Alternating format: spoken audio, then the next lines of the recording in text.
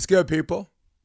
This is the episode of the Option Podcast 175. You can tell I'm rehearsing that for like the third time, but that's the one that's staying in. That guy's Frank Field. The episode starts right now.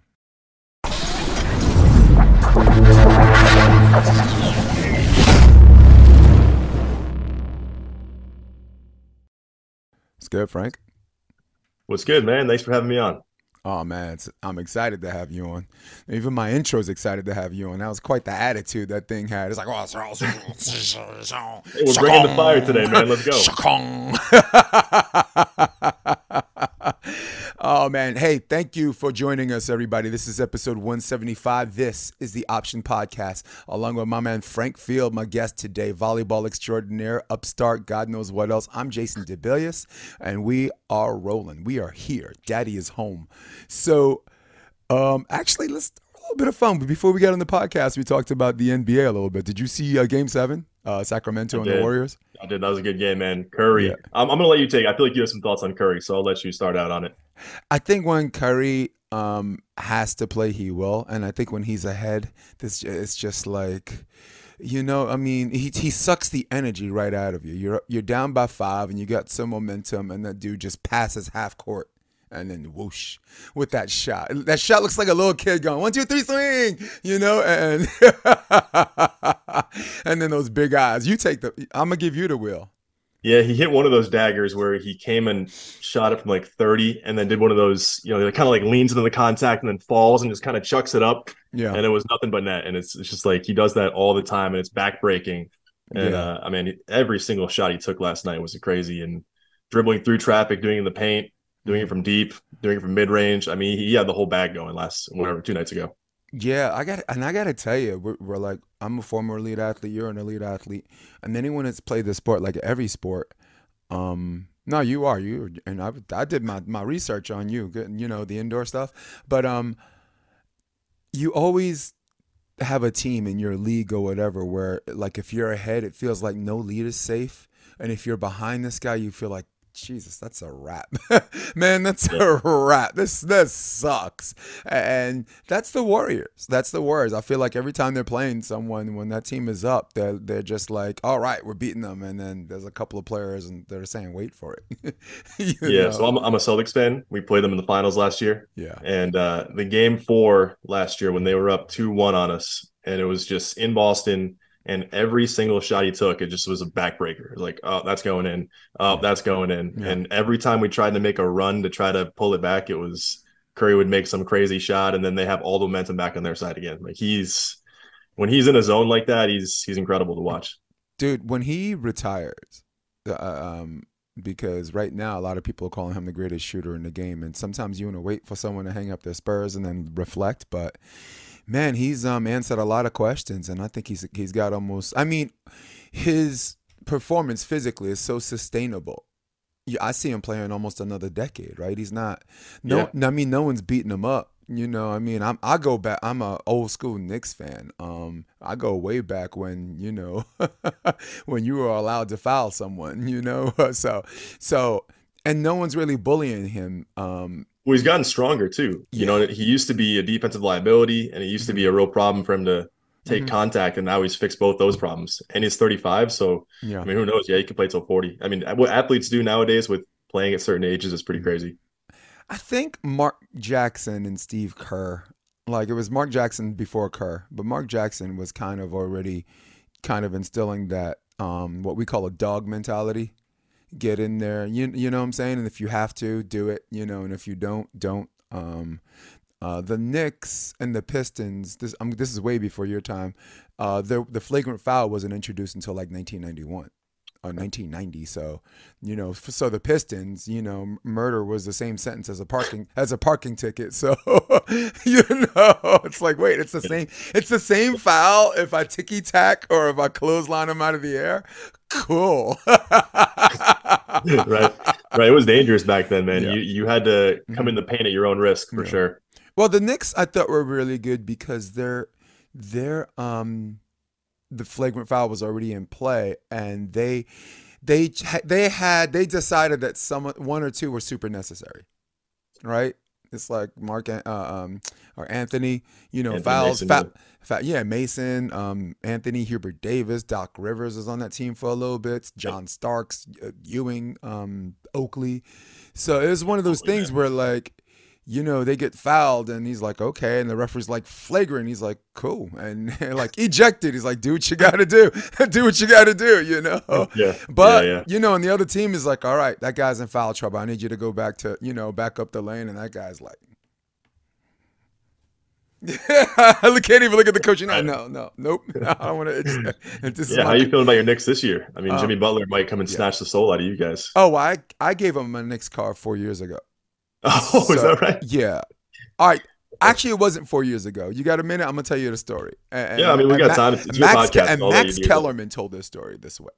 Max Kellerman said, last night was a college football championship game. It was Monday night, right? And he says, but there was also a Knicks game at the Garden. So we had the national championship game. We've had, great hockey game. I think Crosby was playing another top team. And you said you had all of these sports options, and those people chose to watch the Knicks. And he says, as you can imagine, we all know what happened last night. He says, Rose was MIA, no call, no show. Carmelo Anthony got ejected, and they got blown out of their own house by the Pelicans, no less. So he was, he was right. I'm like, I have all these options, and I still choose to watch this team, and I always tell my friends, when Dolan sells the team, come see me.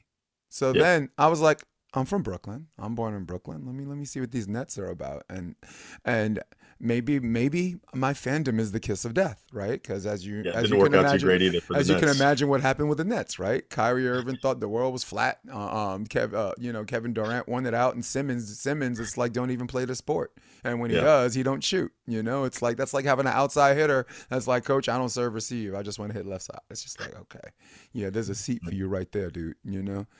So, but yeah, so Celtics is your team. Celtics is my team, and I want to vent real quick since we're doing the venting thing. Let's do it.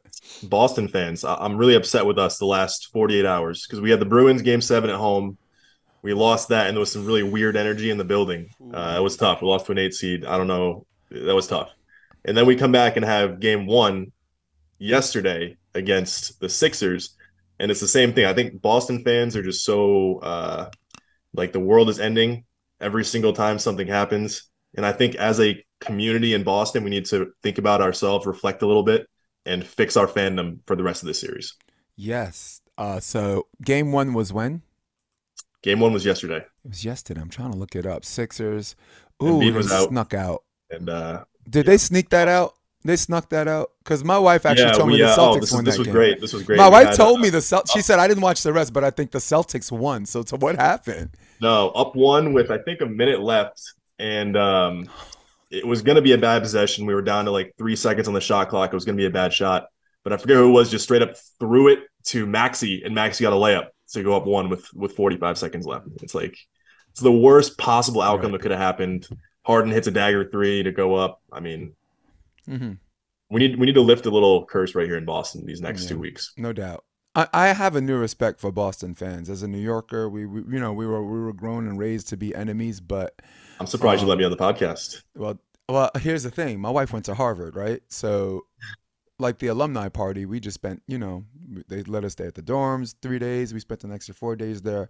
And I'm like, every bar I go to, last place team, first place team, the crowd was the same, the energy was the same. Yeah. And I'm like, dude, this is a hell of a sports town. You talk about Green Bay being Title town, baby. Yes, you talk about Green Bay being a sports town. No, Green Bay's got nothing on this. And New York, we have way too many transplants to call ourselves a good sports town. Mm-hmm. Look, in the Bronx, you better not wear no Met. You can't even wear a Mets hat in the Bronx, and that's New York too. So the Yankees. I'm gonna just pick another example, but it's not uncommon to see Cowboys fans at the Giants and Jets games.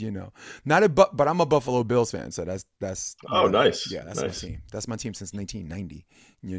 So yeah, I'll say this. I actually feel like, I don't know, maybe we use this as a transition back to the volleyball, but I was born in 95, and pretty much from 2000 on, Boston has been nonstop titles with the Patriots and Brady, KG Celtics. The Incredible Red Bruins have three Sox. titles. Red And, Sox got three titles. yeah. So it's actually been as an athlete and a player, it's been kind of cool to see all these great athletes come through, and you learn what it takes to Mhm. win.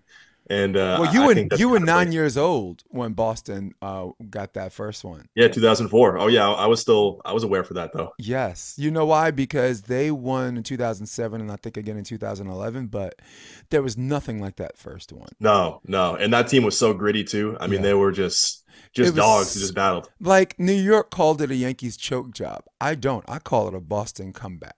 It was such a good comeback that no ask any baseball fan outside of Boston because Boston remembers. Ask any baseball fan who they actually beat in the World Series. They can't tell you that.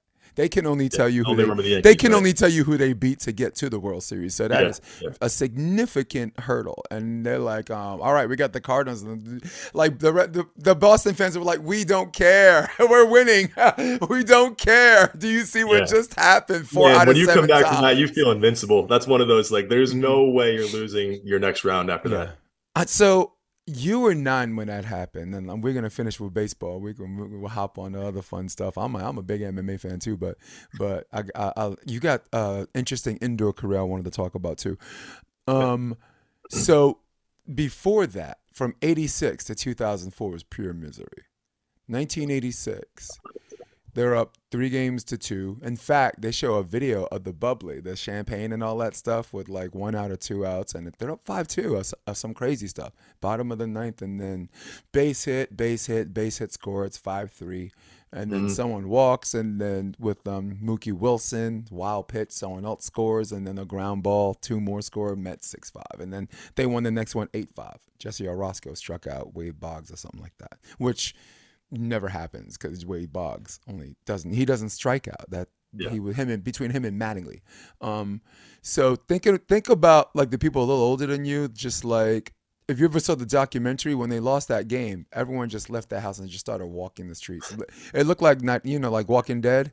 Just Yeah. like a Yeah. zombie apocalypse, people walking in the mist, and they were like, it was just like crazy. Everyone was just Like out. glaze, right? Yes, just outside, like unless they saw a guy with a Yankee hat, then then the zombie, the slow zombie changes.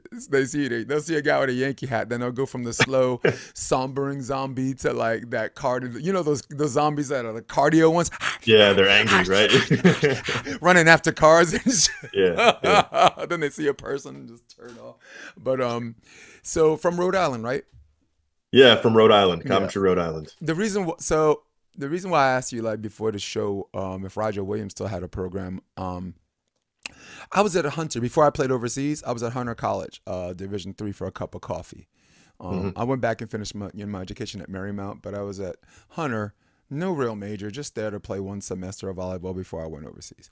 And Roger Williams had a guy named John Harper that was just this he was an outside hitter that was just all world. Who was the coach you mentioned before the Yes, the podcast? coach is Michael Holden, which Yeah. I don't know if you knew him, but he Yep. was my coach in college. Yep.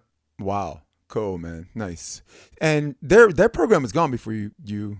Yeah, yeah. So I don't know when that. I think it was probably early 2000s that Hmm. that was done. But even when I played at University of Rhode Island, that was just a Hmm. club team. So there's really in Yeah. Rhode Island there's not any D1. There's no D1 programs. Hmm.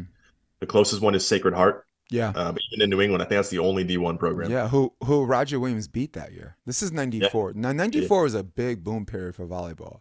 Like Oh yeah. Vassar was actually the only Division III school to make the EIVA finals. They lost to Penn State, who won the whole thing that year. So riddle me that, right? D3 team doing that. But there were like 4 D3 teams that were invited to EIVA. And Hunter was one of them. And the only reason why I remember Roger Williams, I think our win against Roger Williams got us in because Roger Williams had already beaten Sacred Heart. Gotcha. They'd already beaten they beaten Concordia. They beat American University of Puerto Rico, which was a competitive D2 program back then. So, wow, yeah. So, but we had this guy named Greg Romulus, who was from a family of Haitian players, a Creole guy, Oh and yeah. we faced Roger Williams twice. We won in 3, and then a makeup game at Hunter College. Greg got 61 kills, which is still an NCAA record. He was That 61 was side out, probably, right? yeah, because that'll never be broken, right? And it's Yeah. not side out anymore. 61 for 98, 5 errors. in a match against Roger Williams, which we lost. It was in Sports Illustrated too. We got mentioned in Sports Jesus, Illustrated. It was man. crazy. How do you do that and lose? And, 61 yeah. kills. Well, Actually, yeah. So inside out, Rocco Baldelli, you know him, the baseball player, right? yep. He's from Rhode Island. He played volleyball in high school for Bishop Hendricken, and he had a 55 kill game, and that was back in the side out era. But Yeah. God, those games must go on so long. You know, the kills just rack up. Nice. So that was that's NAIA. For Division One, it's 58. Dave Is the McKenzie. record? Yeah, Dave McKenzie. I think in 2000. 2000 was the last year before all the rules changed, right? You were allowed double contact was legal now for first hit, libero, introduction of libero, rally score from side out, along with another rule I can't remember, but from 2000 to 2001, I'm like, dude, that was my first head coaching job too, and I'm like, I'm a head coach, and now What's going on? and I have to adapt to all these new rules. Thanks, guys. I thought I was They're looking used at to you this. like you have the answers. Yes. Looking at me like rookie, and I'm like, oh, I'm not really a rookie. I'm just I was associate head coach last year, but so you were offered a unique playing scholarship opportunity in Durham, right?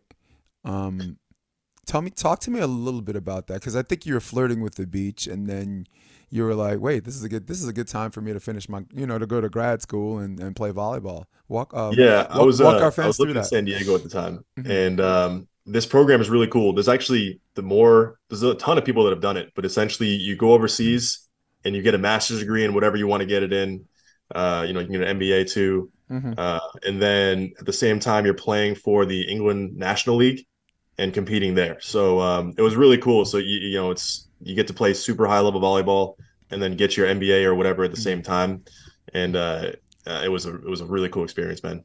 Did they have short shorts? No, regular size shorts. Okay. It's pretty modern over there in England now. It's not colonial times anymore, Okay. Dude, when I played in Darmstadt, Germany, yuck. It was a red top with yellow shorts with white stripes. First, that's not it. yes, besides the color clash, right? These are short shorts, and I wore like spandex under those. So my gray, like the spandex shorts, like back in the day, that was a trend, and I got that sticking out, and I'm like, because I can't. If I wore just regular briefs or whatever, no, you would see, you'd see the tighty whities. It was just like, like, what are you guys doing, man? Actually, you're 100% right, because I remember that now, that our captain was a Brazilian guy, and he was like, "Oh yeah, we're doing short shorts." So they were like, "Man, I don't even know what the inseam was, but there was a lot of thigh showing."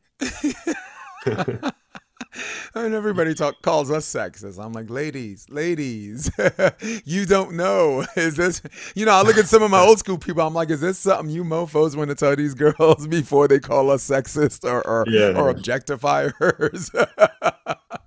So, let's take this moment. Let's turn back the clock a little bit further before the beach and indoor. What got you into volleyball? Yeah, I was a basketball guy. I mean, as you can tell by the way we started this podcast. So I was playing basketball my whole childhood, and then when I went to my freshman year of high school, one of the basketball players hit me up and was like, "Hey, you should play volleyball too." And I'm sure a lot of people can relate to this story, but I was like, it's a girl sport. Yeah, exactly. Yeah, I don't want to play that. And he convinced me to play, and so I tried out, and then from there it was I just loved it. I loved it so much, and I don't really know even what about it is. I still love basketball, but maybe it's just the community. But volleyball players are freaking awesome. The community is awesome, and since then it's just been like a true love. Yeah, actually, for beach, I got a guy, Jeff Schetzel. I know Jeff. Yeah, I know Jeff. Jeff played for Sacred Heart, by the way. Okay, yeah. Yeah, he was a dynamic small middle, and then eventually outside. But nice. You want to talk about an irrational sports fan? Jeff Schetzel's top of the list. Yo, he is. I could have a debate show and we would sell out. Me and that guy, I'm telling you. Well, he's a lawyer. What do you expect? Yes. I mean, I don't know if I would take that debate against him. I'm from Brooklyn, so he knows. He knows everyone fights with their family in New York. So we're born debaters. Yeah, and we have debated on politics and this and that as far back as 2012. But I just think common sense, and I'll touch on politics, when people just start using their critical thinking skills. Jeff and I kind of stopped fighting over stuff because we started agreeing more on stuff, and it's like that's sad. I used to like fighting with you, same thing, Yeah. but I don't know, just like common sense and critical thinking skills. It's just like you're right. I'm looking for an argument. I don't have an argument here. But yeah, Jeff was starting the Northeastern Beach Volleyball League or something like Yeah. that, Yeah. and he Yep. was at. And I told him if you need a commentator, I tell him I know a guy, so I'll I fly think he over. does live stream it, right? Yeah, but I told him I'll Yeah. fly over if he wants me to. I could Oh help. no, that'd be sick I actually, could man. help put him up. I'm one of the best commentators out there. I'm one of the best commentators no one talks about. I Um, like it. I used to love watching your old YouTube videos when you yep, would film qualifiers and film those main draw games, and yep, I appreciated the coaching insights on hmm those videos. So I yeah. mean, a lot of commentators don't do that, hmm and I appreciated that aspect of it for sure. Perfect, because this is going to shape my next question. I'm going to take 30 seconds Okay. of how I got here. When I moved to California, I basically had to start over, right? No one knew me and this and that, and nobody cares. Work harder, see the T-shirt, right?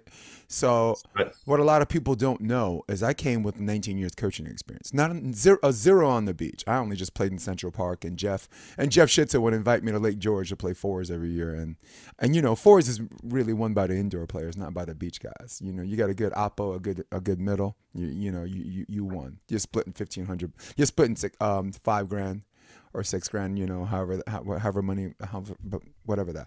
So I bought a camera. And I just pointed at it, and I started pointing. And that's what got me noticed. Casey Jennings is like, this guy's got balls. John Mayer actually had me work for him as director of operations for LMU. Which oh, is nice. yeah. So my job was to critique his performances in practice. 5 things I like, 5 things I need to get better. Every practice, every single practice, every whatever. And they couldn't afford me. I said I only did that for 1 year. Then I called all the Pepperdine's home games. And I called the Big West Championship, Cal Poly in Hawaii. And then Coconut Beach was great in 2021, where it was a smaller event. It was just more intimate. Atlantic City was gnarly, but I did my job there. Cameron Irwin was on Mm-hmm. court 1. Yep. So I rebuilt my brand for commentating and whatever. But for coaching, dude, I got lucky. I knew Rafu from New York. And Kevin Yeah. McCulloch, I knew Kevin from south of the border of volleyball vacations. Hmm. So they're like, do you want to play in Manhattan Beach? We can train you. So I drove to Temecula. And when I was done training with them, they're like, can you coach us? So, and I'm like, can I coach you? So they had to qualify for the draw in Manhattan. And I just basically just sat there. I was a glorified babysitter. So, but I learned a lot from him. Oz Borges. Got to cite him. Oz is a very strict volleyball Nazi, and Jeff Samuels, Jaron Barreto. So these guys helped shape my beach coaching career. And from there, I coached 2 teams into the main draw. Earl Schultz and Jake in 2019, Yep. and Jeff Samuels and Chris Vaughn. So, Jeff's an old friend of mine. So, but that's me. So, but shaping the question to you. You were predominantly an indoor player, and then all of a sudden this beach thing happened. And what were you thinking? Were you just thinking more reps? You're just thinking just fun in the sun, just a better atmosphere to have a good time and hit some people? I'll tell you exactly what it was. I was a middle for a lot of my indoor career, and I hate playing middle. And it was so frustrating that you get pulled out half the time. Yeah. You feel like you can't make an impact on the game. When you're on the beach, you have a ton of impact in the game. If you're playing well, you can make a big impact. If you're playing bad, you're in the torture chamber. But I just love that aspect of it. You're touching the ball all the time. You get to play and you get to do all the skills. And plus Mike Holden, my college coach, he was a big beach guy too. So he kind of like mandated us. We had to play beach during the summer. So, Right. Once I started that, I just fell in love and. It's fun, man. It's so much different than indoor. It's almost like they're 2 different sports. Mm-hmm. Do you think playing middle indoor has kind of shaped your outdoor personality, selflessness wise? That's an interesting question. Because No, there's nothing because there's nothing more thankless oh, than dude. having to jump every play and not get set, right? Having Yeah, to protect the middle and still having to help people protect the wings, yeah. and Quick side your tangent, by the way. reward, and your reward, you get subbed out. You don't even get to play back row D, So Yeah. go ahead. Yeah, quick side tangent. I think that's part of the reason why the new evolution of the BIC kind of bothers me Mm-hmm. because now it's like in order to spread Mm-hmm. the game, they use BICs instead of middle sets. And these middles, it already was a thankless position, and now they're getting even less sets so that people can set the bic. So I feel bad for middles nowadays, man. Yeah. And the crazy thing was the BIC was innovated by a middle. Oh, is that In right? 1994, that year, the boom period I was telling you about, Mhm. Penn State had a guy named Ivan Contreras. He was a middle, and that was running the back real quick. They beat UCLA in 5. They won, and the next year UCLA beat them 3-0 because it's a copycat league. They self correct, and hell, Yep. we're gonna use this ourselves. Yep. We got clientele. Jeff Nygaard was a middle, and I'm sure he Yeah. ran it a Yeah. couple of plays. The U.S. national team, Steve Timmons was a middle converted to opposite, so it was very easy for him to run. It wasn't really like a bic; it was more like a 2. The back real quick is just gnarly right now. Yeah. But the That reason guy why can they were dunk able too. to do that was because there was no libero back then. Those guys, you had middles that could receive Yeah, man. serve. So, um, yeah. So I think, yeah, you strike me as a very selfless guy, not a very selfish player. You seem like if you need to take control in a doubles game, you could do that. But you seem very good at giving up control. You had a good partner like Tal Shavit. Was a guy that was kind of like, because look, so for the fans listening, there's no such thing as 50-50 control. So this is why I'm even bringing this up. It's always going to be 60-40, 70-30, whatever level have you. But there are no beach relationships where the control is 50-50. It's just that animal doesn't exist. I think it kind of depends. I think you're totally right on that. Mm-hmm. That one person usually kind of is controlling things, but that percentage definitely depends on the partner. With Tal, he's like a quarterback back there on defense, Mm-hmm. so I kind of just do my thing and let him make the reads back there. Right. But different people, like when I played with Roger in Huntington Beach, Mm-hmm. I'd say it was kind of 50-50 between us. And then when one of us would figure something out, that person would just, have a new game plan, and then we go from there. Was that Roger Parent? Which Roger Parent? Roger Parent. Yeah. Yeah. Yeah. You made the I draw can on go that. all Did you make the draw on that one? We did, yeah. We Yeah. beat Peter Knoll, Steven Roschitz in the last That's a round there. big freaking win. That is a Yeah, it big was quality win against two guys that can whoop anyone's behind on any given day. for Yeah. sure. I was so happy for Roger, man. I don't know if you know him, but I basically he was a stud at Penn State, or sorry, Sacred Heart back in the day. mhm. And he chose to, as many people have to make this choice with our sport, he chose to go the business side over pursuing beach or pursuing it or whatever he wanted to do. Right. And so he started a digital marketing company, turned into a multi-million-dollar business. And basically, when I was living in Connecticut last year, I had to convince him to come out of retirement. So in July, I convinced him, like, hey, we need more training partners. Like, come out, let's get you back on the beach.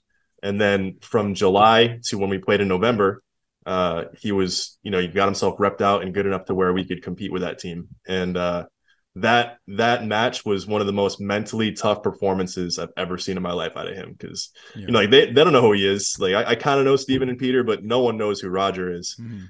And he got every single serve, and it was basically on him to, hey, you side out, we can win this game. Yeah. If you don't side out, we're not going to win this game. And he was just lock steady that entire match. It was awesome.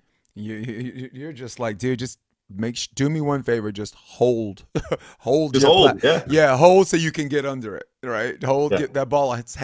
Has a little extra hang time, just enough time for you to get your peripherals if you want to option it, or square shoulders to the pole and throw it up for him. Cool, man. I like that. And he just hit every single ball, man. If he was going to go down, he was going down on his terms. Yeah. And it was just so give me cool his to info, see. because He didn't break. He didn't break. Give me his info. He's definitely someone I wanted to talk to and just chat with a little bit. Yeah, he's a cool dude. Yeah, You'd like it. Yeah. I've seen him on, in various tournaments, and it's just sometimes the qualifiers are like the gladiator pits. There's just there's just so many people, But actually, let's talk about the qualifier a little bit. How fun? Sure, yeah. How fun is the qualifier, knowing that it's win or go home? It's like this chaotic scene, and the ones that crack the code are the ones that have something I affectionately refer to as control chaos. Yeah. I think you're right. It kind of is about cracking the code, right? Because it's a gladiator pit. It's a gauntlet. There's really, I think your shirt kind of like defines it perfectly. Nobody cares. Work harder. Yes. That's all it is in a qualifier, man. It's just, Yeah. there's going to be adversity. You're going to be tired. You're going to be dead. And you have to just figure out a way to score points and win. Yeah, and before we explore that further, let me remind our fans that the qualifier, because they should know better, the qualifiers represent the best of the best in each region. right? You got Pottstown Rumble winner in the qualifier. You got Oh, yeah. Wapaco winner in the qualifier. Coconut Beach. Overseas indoor Yeah, guys. overseas indoor guys, Coconut Beach talent. So think about the people that represent the best of all their regions, right? And maybe not enough points to get into the draw. And like I'll give you an example. Manhattan Beach is close to 100 teams, if not 100 teams. Usually clears 3 digits, and only 8 people, right? New York was 4, right? Seattle was 4. Austin was 4. Last year, the qualifiers were different venues, which I love because it just gave people who made the draw an honest chance at making a dent, So not everybody could be Kristen Nuss and Taryn Cloth, right? Qualify, main draw, win it. Right? Yeah. Right. That was Atlanta, right? Qualifier, Atlanta. Main draw, 1. Go to Australia, right? Last spot on the qualifier. Main draw, 1. Win it. And honestly, that's what bothers me so much about these small draws is I think the talent is so deep these days. Right. Anybody can be anybody. Right. And we see qualifier teams beating main draw teams every weekend now. Yeah. So it really is a bummer that only 4 of these teams get in. And because I think like 12 of these teams that could easily beat main draw teams. Absolutely. And I think sometimes when an opportunity knocks like that, man, you got to get in. Like, for example, 2019, I was coaching Jake and Earl, right? Earl Schultz. Yeah. The 1 seed in our bracket was Duncan Buttinger and Kyle Friend. And when they lost, they beat us that tournament. Yeah, they lost to Cervantes, and then they lost to Cervantes. And then Cervantes lost to Evan Corey and Valela, and then we cleaned up against Corey and Valela. Valela had staff, so it was a pretty easy win. I mean, when we realized he had staff, it was really, really hard because I didn't know who this lefty was, this pain-in-the-ass lefty that was just taking middle and just hitting everything clean. Like, Earl's a pretty good blocker. Jake is a back down. He's a great defender now, but he was a formidable, at least a good athlete on his worst day. And this lefty was big smile on his face, eyes bigger than the mofo, right? Just hitting everything and smiling and switching sides, like how you doing? And mad respectful too, by the way. Evan Corey, we talked about. Totally. And I'm like, all right, we're not. Do not hit no free balls this guy's way. If we gotta, no hit no roll shots this guy's way. Don't serve to him. We need him to be the best setter if this team's gonna beat us. And then I'm like, why is Valela wearing all black hoodie, black sweats? And you remember that day? It was hot. It was hot as bullseye, right? Oh yeah. And we're like, let's work this guy. We're down 9-12 with the technical timeout. And, he still played well. But Earl, I was like, Earl, dude, let's just play win ball. Let's just, Oceanside, let's 4 block. Let's 2 block. He's got to really turn it if he wants that power line. And anything that's cut over, you jump so high, Jake could run that out. So I told Jake. Yeah, when Earl gets hot blocking, he's a factor for sure. Yeah, I told him Oceanside, just 4 block, 2 block. Jake could sit on the line and cover any action that's over because it's Earl, right? But even so, that guy's going to slow down when he's going to hit the overshot anyway. Yes. So Jake could sit and read that and then go chase it. Yes, and that's what I'm saying. Jake didn't have to. I told him don't 4 block, switch it. I said Earl, Earl 4 block it if you want, but I want you to just stay fixed on the ocean side. Yeah. And I said strand side line. Because anything he wrists away, you're just going to get your left hand in. Yep. Just make sure he doesn't hit your afro. And, and the best way to avoid getting the afro hit is to penetrate. So, God damn it, I'm so sorry. I forgot where we were going with that. I think the qualifiers are a gauntlet is what we were talking about. But the point I was trying to make is it's when you get to the last round, it's always the same 4 or 5 guys who are making the draw. Remember the McKibbins? They were qualifying. They were qualifying machines. You know what I'm saying? It was a foregone conclusion. Then Baranek made the main draws like 7 times with 6 different partners, no less, right? Yeah, including Bill Kolinsky, the 2019, all the way to the semis, right? Mm-hmm. What a ride, huh? That's what I mean. So that's part of the reason too. Like I wish they had bigger draws. Yeah. I mean, we had it was what was it in Atlanta 2021? You had Grossell and Vandermeer went to the quarters. So it's talent's so deep now. But that's what made NY Varsity Sports popular. I could tape 10 matches from the qualifier, tape none from the main draw, and still have my whatever. Yeah, dude. How about last year? And the hell with me. Let's talk about you. How about last year? You and Tal against Martin Burek. Longtime old friend of mine, and Brandon Yeah, yeah. Joyner, who I don't even care. I don't care that much for Brandon, but I'm saying this on the podcast. But Brandon, I like. I just don't love. But Mark, I love. Mark is a Minch. Yeah, that was what 2018 game Yeah, that was a three. battle. Talk to me. Walk me That through was a some of battle the for last sure. plays. Walk me through how you guys were feeling at 15 up on that last switch. Or no, that Well, there were two I got switches. to go There's a back multi. before I talk about that part of the story because you talk about toughness in a qualifier, and this was a day where I was actually really sick. So I flew to California about the week before to come play Manhattan with Tal, and about 3 days before Manhattan, I got some kind of like fever, flu. I was throwing up. I had got a heat stroke the weekend before from this sickness, throwing up. Oof. Had whatever fever, cold sweats, night sweats, couldn't sleep.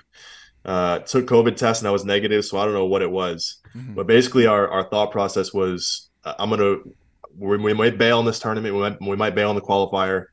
I'm gonna wake up Thursday morning, and we didn't plan until I think noon or 11 o'clock. Mhm. So I was like, yo, I'll just wake up in the morning, and if I feel good enough to play, I'll drive down and meet you, and if not, we'll just bail on the qualifier.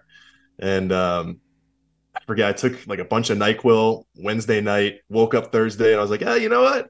I think I can play volleyball today. I feel Yeah. okay. So I drive 2 hours up to Manhattan and then play, and it definitely wasn't 100%, but it was kind of just don't let anyone see that you're not 100% and just conserve energy. I don't think I cheered a single time all day. It was Yeah. just, if Right. Tal was not right next to me for a high five, he wasn't getting a high five. It was one of those situations.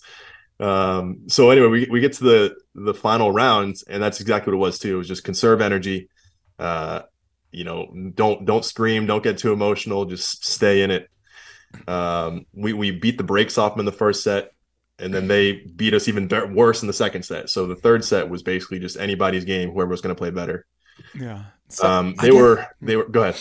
No, it's like pride messing with you. It's like, wait, 10-10. We did not score a total of what? 70 points just to lose now. Go ahead. Yeah, exactly. We were down 11-9 actually. So it was kind of back and forth the whole time. They were kind of +1. And then finally we got a reel to tie it at 12-12. Hmm. So, we were down 11-12. They were siding out to go up 13-11. We got the reel 12-12. Bunch more side outs. And then we got another reel to make it 16-15, I think. Hmm. And we kind of just looked at each other with that look of disbelief, like, all right, we just went up 16-15. We're not losing this game. And Tal immediately comes out, serves a ball that's out by a fraction of an inch, just missed the line. A bunch more side outs in a row. And then finally we come back and I get a block for the win. But it was one of those days where just, we didn't feel like we were going to lose ever. You know what I wish? I really wish someone had that game. So It was a good one. I mean, they played awesome. It was just, it was a coin flip the entire game. yeah, I was at that qualifier. I was cornering for Doc Vandermeer and his See with one of his. Grossell in that one? Oh no, he No, was they Caesar. lost to Canoli and Tucker. Yeah, Yeah. and he played with Doc Vandermeer played with his friend from Michigan. I forgot. Oh, Um, Pupek. yeah, Pupek. What a cool dude, man. Had dinner with that guy. In fact, Doc came over for the podcast. We it was like a this huge panel, and we were talking about hands, and we actually called Ref Dave Carson, as you Oh know, yeah, yeah. New Hey, there's a Hampshire, right? Northeastern guy too. Yeah, New Yeah, Hampshire. We called him. He was in the middle of setting up the AVP, and he answered like 20 minutes of questions on hands. It was great, great he's cool, episode. man. But I love Dave. but I really wish I had that game because what happened was I was leaving the beach, and you were pretty much the last game. You guys were literally the last game, Yeah, we got a you decent know. crowd for that one. I think it was the And last one. everybody started gathering around, and I got my bike, and I was ready to ride off, and I turned around, and I looked at the game, and I looked at like the strand, and I looked at the game, and I looked at the strand, and I just stopped. I dropped my bike, and I changed my mind, and I went back. I was just like, "No, are you kidding?" We I were waited. probably like, Bjork's gonna win this one easy. Like, I don't need to watch this one. No, when you see it's game three, you just don't know, right? Yeah, Like I thought Bjork was gonna win, but I didn't know that. You could serve a ball, it's out line jumps. They could serve a ball, hits the top of the yeah, tape, totally. like hard position four, where you can't get it. It's just a matter of which side it's gonna fall on, right? like almost every ball you always go to, but there's certain tape serves next to the antenna where you're antenna here or antenna here, where you're like, God damn it, all I can do is much, you know, unless Especially at that point, so your legs yeah. aren't really working. So Mhm. it's like, if this ball's not near me, sorry, Yeah. that's it. But let me tell you something. I love players that make that impossible possible, right? Like I just said, there are some balls that are impossible to get to. Then you watch like Ahmed, right? Oh my God, dude, Ahmed he just is freaking insane. yeah, yeah. Who's He, Go ahead. no, I just Ahmed's just incredible, man. He hits all these. He has so much range, and then not only to have the range, but then Mm. I mean, Sharif's a great transition setter, Hmm. but then Ahmed is so terminal too. No matter where he digs this ball, he's just that is an aggressive guy in transition, man. He'd be golden to have on the podcast. I know he's not much of a talker. I did have Sharif though. Is that right? Okay. Yeah, I had Sharif. I have a mutual friend, Seydu, who played for Cal Baptist when they were NAIA. He was like two repeat champs. And calls him up, says, show some respect, get on the podcast. So Sharif actually didn't even have Zoom, like got a new phone, registered for Zoom, and we did the podcast with him from Doha. That's awesome, man. Yeah, In they're a fact, fun team to watch. That's one of my favorite yeah, FIVB teams right there. that was the qualifier in 2021. I was at the qualifier, and I had to leave because I had to do the podcast. Yeah. But it was great. I showed him, I FaceTimed or whatever, or Yeah. like, and just showed him around like the tent and this and that. Say, I'm like, Kristen or Taryn, say hi, Sharif, and she's like, oh hi, Micah Maha, Yep. but I think the question I was gonna ask you: who are your top 3 male defenders in the world right now? In the world, Yeah. Oh, let's go top 5. Top 3 is tight. top five. I mean, number one is Storm. I mean, Storm is just Yeah. incredible.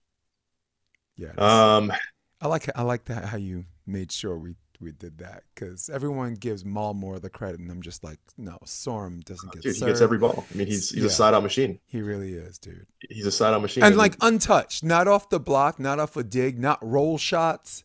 Pow, pow, pow, pow, pow, pow, pow, pow. What? Sorum, so go ahead.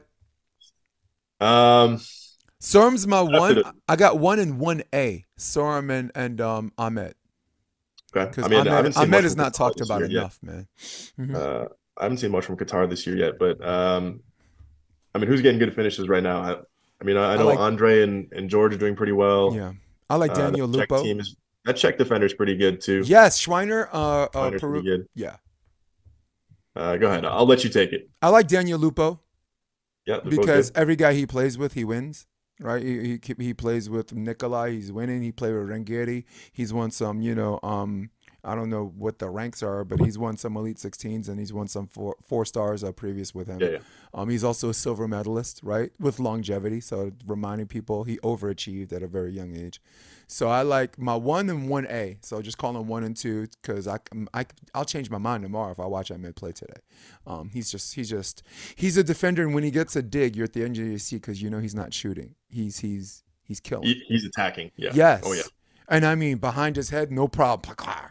Craters. I love his step close. Yeah. His step close is powerful. Yeah. So my 1 and 1A is Soren and him. My number 3 is Lupo. Number 4 is I like Schweiner, or Peruvic. No, it's Schweiner from the Czech. And 5th, I'll go 3-way tie. I like Taylor. Taylor's balance. Taylor is doing a little bit of twitch after the swing, which is helping him get a lot of roll shots, which is why you don't see him getting a lot of digs at the international scene because they're not rolling out there. But in the American scene, he's like feasting on the other team's offense. It's like he makes it look so easy, and his positioning, he's sat there anyway, so he's like decided I'm gonna twitch afterwards because my arms are out anyway. So Yeah. So you see him get a lot of sick digs, and it looks like he's showing off, but that's actually a technique. Yeah, the one arm stuff. Yeah, right? it's a technique that him and Rich Lamborn's working on, but I'd never teach any of my players to do that. But that's Taylor Krause, so what the hell do I know? I wonder if it's tougher with that ball too, as Yeah. opposed to Yeah. like the Spalding we have here, or sorry, the Wilson. Yeah, maybe. But I will say you this: you've seen it. Watch an international game, you'll see like them hit a hard driven ball, and his twitch. The ball's already gone by the time he even twitches, so he's not twitching before the swing like you do indoor. You do like this little non-exaggerated twitch that allows you to make one move. One move Yeah. to the ball off the tip, one move to the ball off to protect yourself. Men's indoor is a different animal, right? Sometimes that game's won at the net, dude. Right? Sure, Ain't for nobody sure. thinking. Oh, sure, give that guy a line. Yeah, okay. Yeah, Give him yeah. nothing. It's just, yeah. So Who are yeah. your other two? So I got him. I got Guto. As far as defenders Oh goes, yeah, I mean he's a freak. he's his side out game could use a little help, but he's creative in play sets. Like I saw a game he played Jeff Samuels in Satterfield, and he passed, went to the pin, and then last minute just ran inside for a two. I mean he never gets Yeah, and tired too. That guy can run he all day. the dude, he satisfied Ian, man. It was crazy. Yeah. So three-way tie, him. Schmidt, I had Schmidt last year, but Schmidt retired. Bruno Oscar Schmidt. Yeah, yeah, he's Um, incredible. and Alvaro. Okay, so you don't have any of the Swedes on there. No. No. Their transition game's good and their side out game's good, but they got to come up with digs. They put up a lot of pressure on people with serve, I Yeah, guess, which makes them a good defensive player. Hey, give it the end of this year. I could change that. You know? he's getting better. I mean he digs the hard driven really well, but Mhm. it's kind of like the opposite of Taylor, where Yeah. Taylor's anticipating and reading. Right. I think it seems like the Swedish guys are just taking their zone for the most part. Yeah. Well, that's good for energy efficiency too. Like Yeah, sometimes if and with they the way don't. FIVB is played too, because it is just kind of see and hit for the most part. Yeah, so honestly, it's like I ain't stabbing my gas tank. They got they got that point. I'm setting myself up for the long game. You know. I remember Well, Alice. I don't see those FIVB guys get tired ever. Like they never, no No. matter how many games they play, they look fresh. You know. Well, the conditioning's different because the coaching's different. The coaching's fuck it, I'll just say it. The coaching's superior. The coaching's superior on the men's side, you know. And I know the women's scene, we're killing it. Like it's very American top heavy. Like 1 and 2 is probably Kelly Chang and Hughes and whatever and this and that. But you take into consideration that is a boom period of girl players. That's a 4-year period of this team, and then 4 years later this team, and everybody else in between that 4-year period are equally as savage, right? Mhm. Like look at Tina Gradino, right? Tina Gradino played for USC. I'm not letting Anna Collier, Dane Blanton jump in front of that parade. She was the best player on that team as a freshman. You know what I'm saying? That Norwegian guy from Long Beach State that played with DeFalco that graduated the year before, Nicola. whatever. Yes, that dude was the best player in the team coming in. I ain't letting Alan Knipe, mad respect. You know, Alan Knipe actually made some important introductions for me that helped me out here. But I got to keep it real. He ain't jumping in front of that parade. That dude was a baller before he came here. So, you know, Hawaii's had a lot of international players on the scene like that. Penn State has. So. Yeah, the coaching's better because of this. Nobody cares. Work harder. Nobody cares about your feelings, dude. You walked out of practice crying. Go good. Go cry and come back. You know, it's that Eastern European thing that seeped into Western European culture that you still see in some of these Division I programs. You know, it's just that coaches that it's weird out here because coaches got to watch themselves if they get too far. Bob Bertucci, right? Got fired for hitting the kid. Yeah. Remember that? Yeah, actually, I've coached that kid, Dylan. Did Good he? kid. Really good kid. I feel bad. I feel bad for the kid, but I'm just like, Bob, man, get your money's worth. Knock him out cold, Yeah, you know. I guess. You know, I'm kidding. Yes. No, I'm kidding. Yeah. That's Yeah, that's a tough move. no, but I'm like, yeah, I just think this generation of kids, some idiot out there did some study and said that the best way for the kids to be the best in the world is this one way to do it. And I can't I've never seen a championship team that was exclusively one or the other. One was positive reinforcement and one was tough love. You will see like John Mayer, 100% positive reinforcement. WCC champs. Will never be an NCAA champ. And I hope he's not listening to this because John's another guy that gave me my shot. But you know, he's another guy that, like, you know, I'm trying not to bite the hand that fed me, but he deserved Coach of the Year. In fact, in 2020, he won 31 games in a region where he loses all his recruits to USC and UCLA, right? In the NCAA's, they beat UCLA and LSU the same day.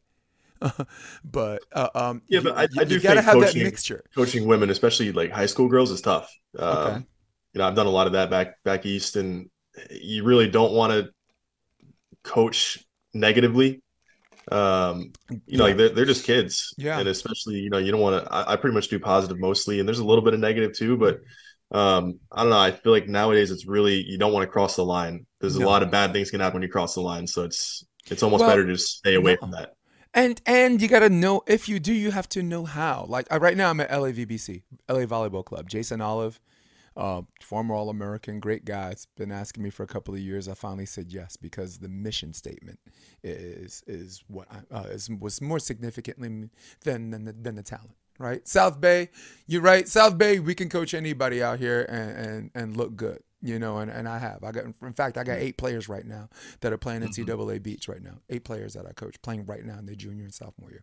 But these kids, I mean, God, one kid. There's a story about this kid. Their home situation, which I'm not going to divulge on whatever. And you see what this girl's going through, and she comes into practice, and she's got this big smile on her face, and her eyes light up like she's never seen it Yeah, before. that's her escape, right? Yeah, and Jason Jo comes up to me. He's like, "Dude, girls like this are the reason why I made this club." And I'm like, 100%.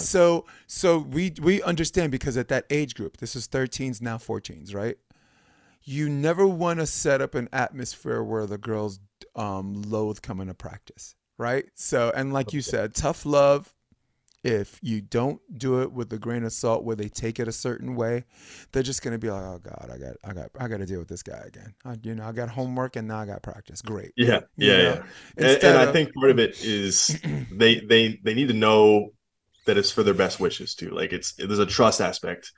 Because that's from what I've researched and understand is Mhm. that if you instill trust and you know that what you're trying to help them with is in good intentions and not just I'm being an asshole just to be an asshole. Sorry, I don't know if I can swear on this. No, it's the Uh, option. Leave that out. But I think they're okay with it for the most part, as long as they know you have your back. You know that you have their back. Yeah. Like for me, if someone's like on a dig, like I don't usually do long lines. If you see a line, a kid's on a line in my practice, the line is moving really really fast.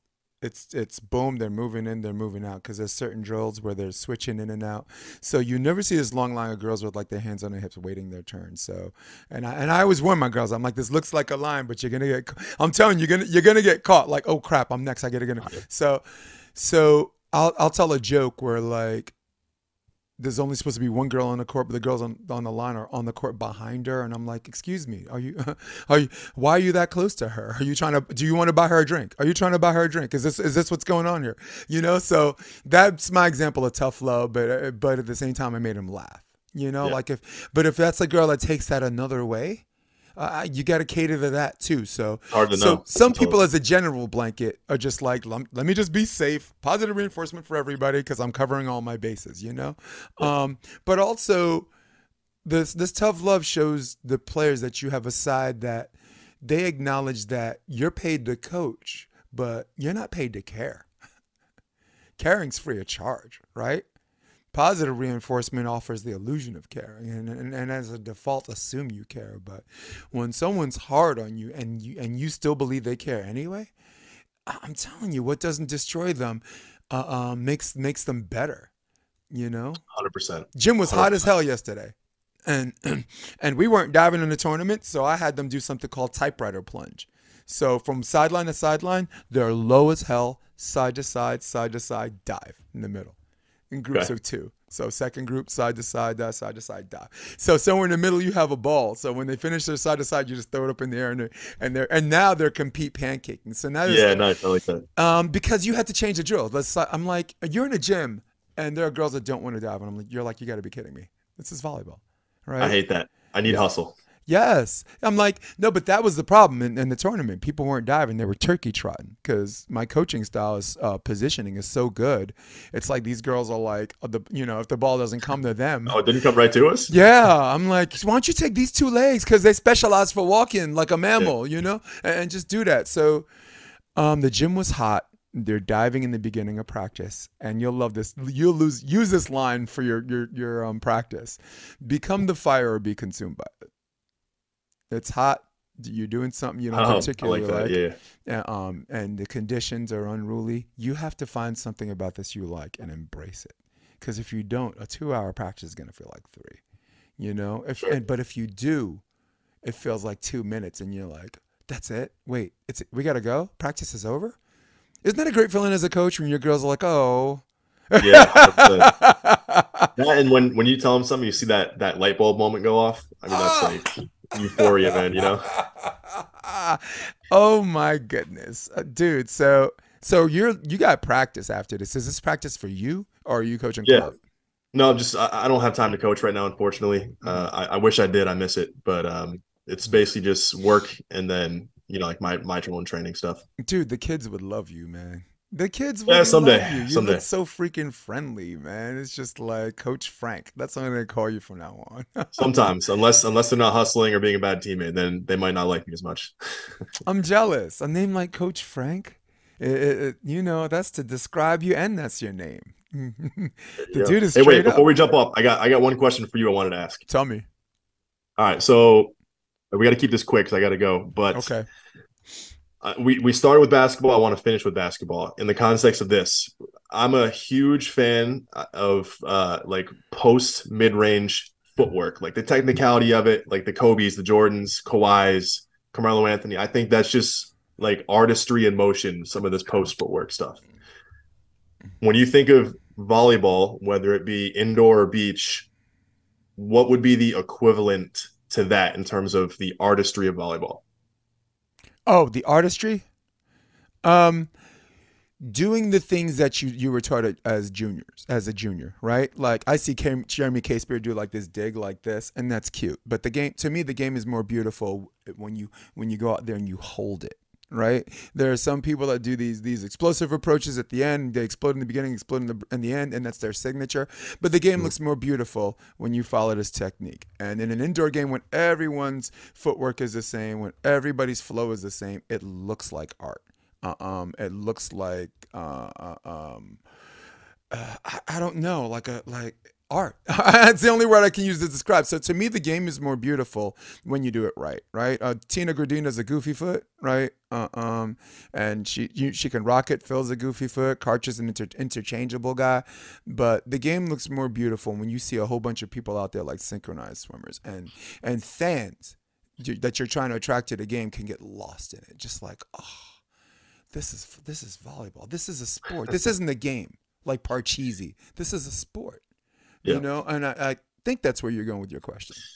Yeah, I think of it as approach footwork too. Right. But I'm asking you more in the context of like for an individual player, like you can tell that Kobe, Jordan, Kawhi are different because they are so refined with this footwork.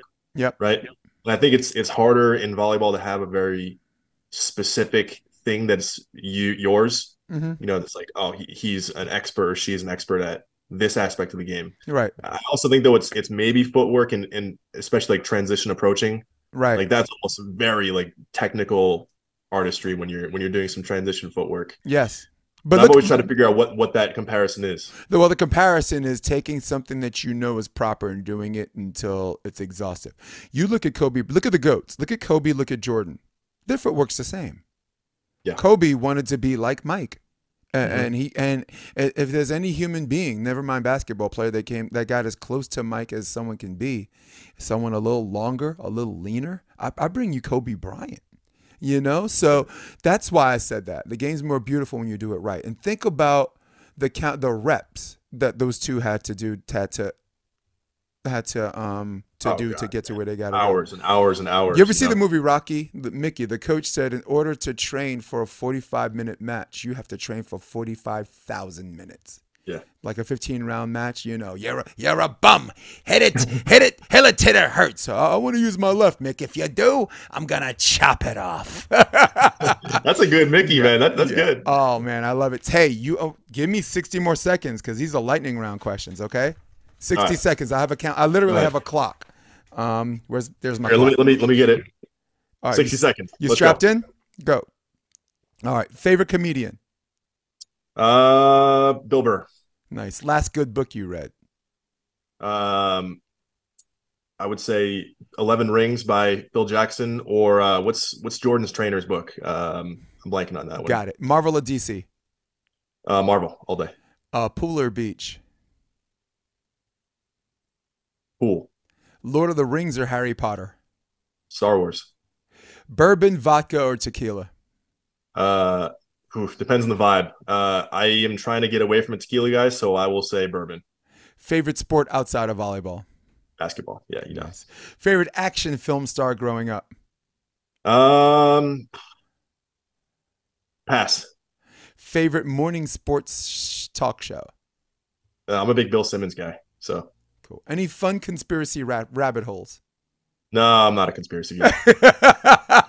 I know you wanted to get me on that one, but I'm not going down that. Nice. And that's the horn, baby. And anyone plug in your IG a little bit, let people know who you are. I'm going to go back. I'm going to say Matthew McConaughey, Interstellar. Nice. Is my favorite action star. Nice. Mine was Arnold. Of course, I'm a Terminator. So plug in your IG. People want to know more about you, know more about Frank Field, coaches, players, fans. Yeah, it's my name, Frank Field IV. I'm the fourth, so Frank Field IV on Instagram. Please give a shout out to my boys, Lost Traveler, as well. Josh Fay makes the best gear in the game.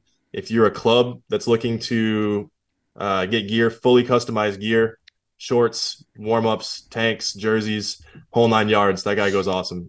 So big fan of him. Nice. All right, guys, listen, Frank Field might love you, but I don't love any of you guys. In fact, I can't stand any of you. In fact, we are out of here. So for all of you at home, for all of you on your iPads, for all of you on your desktop, who runs the world, baby? Old school, baby. Old school. So for my man Frank Field, this is episode 175 of the Option Podcast. I'm Jason DeBiss. We're going to hit my music. Stay with me. We are out of here. Come check out the Option Podcast on optionvb.com. It's also available on iTunes and Spotify and on YouTube under the NY Varsity Sports handle. You're going to love what you hear.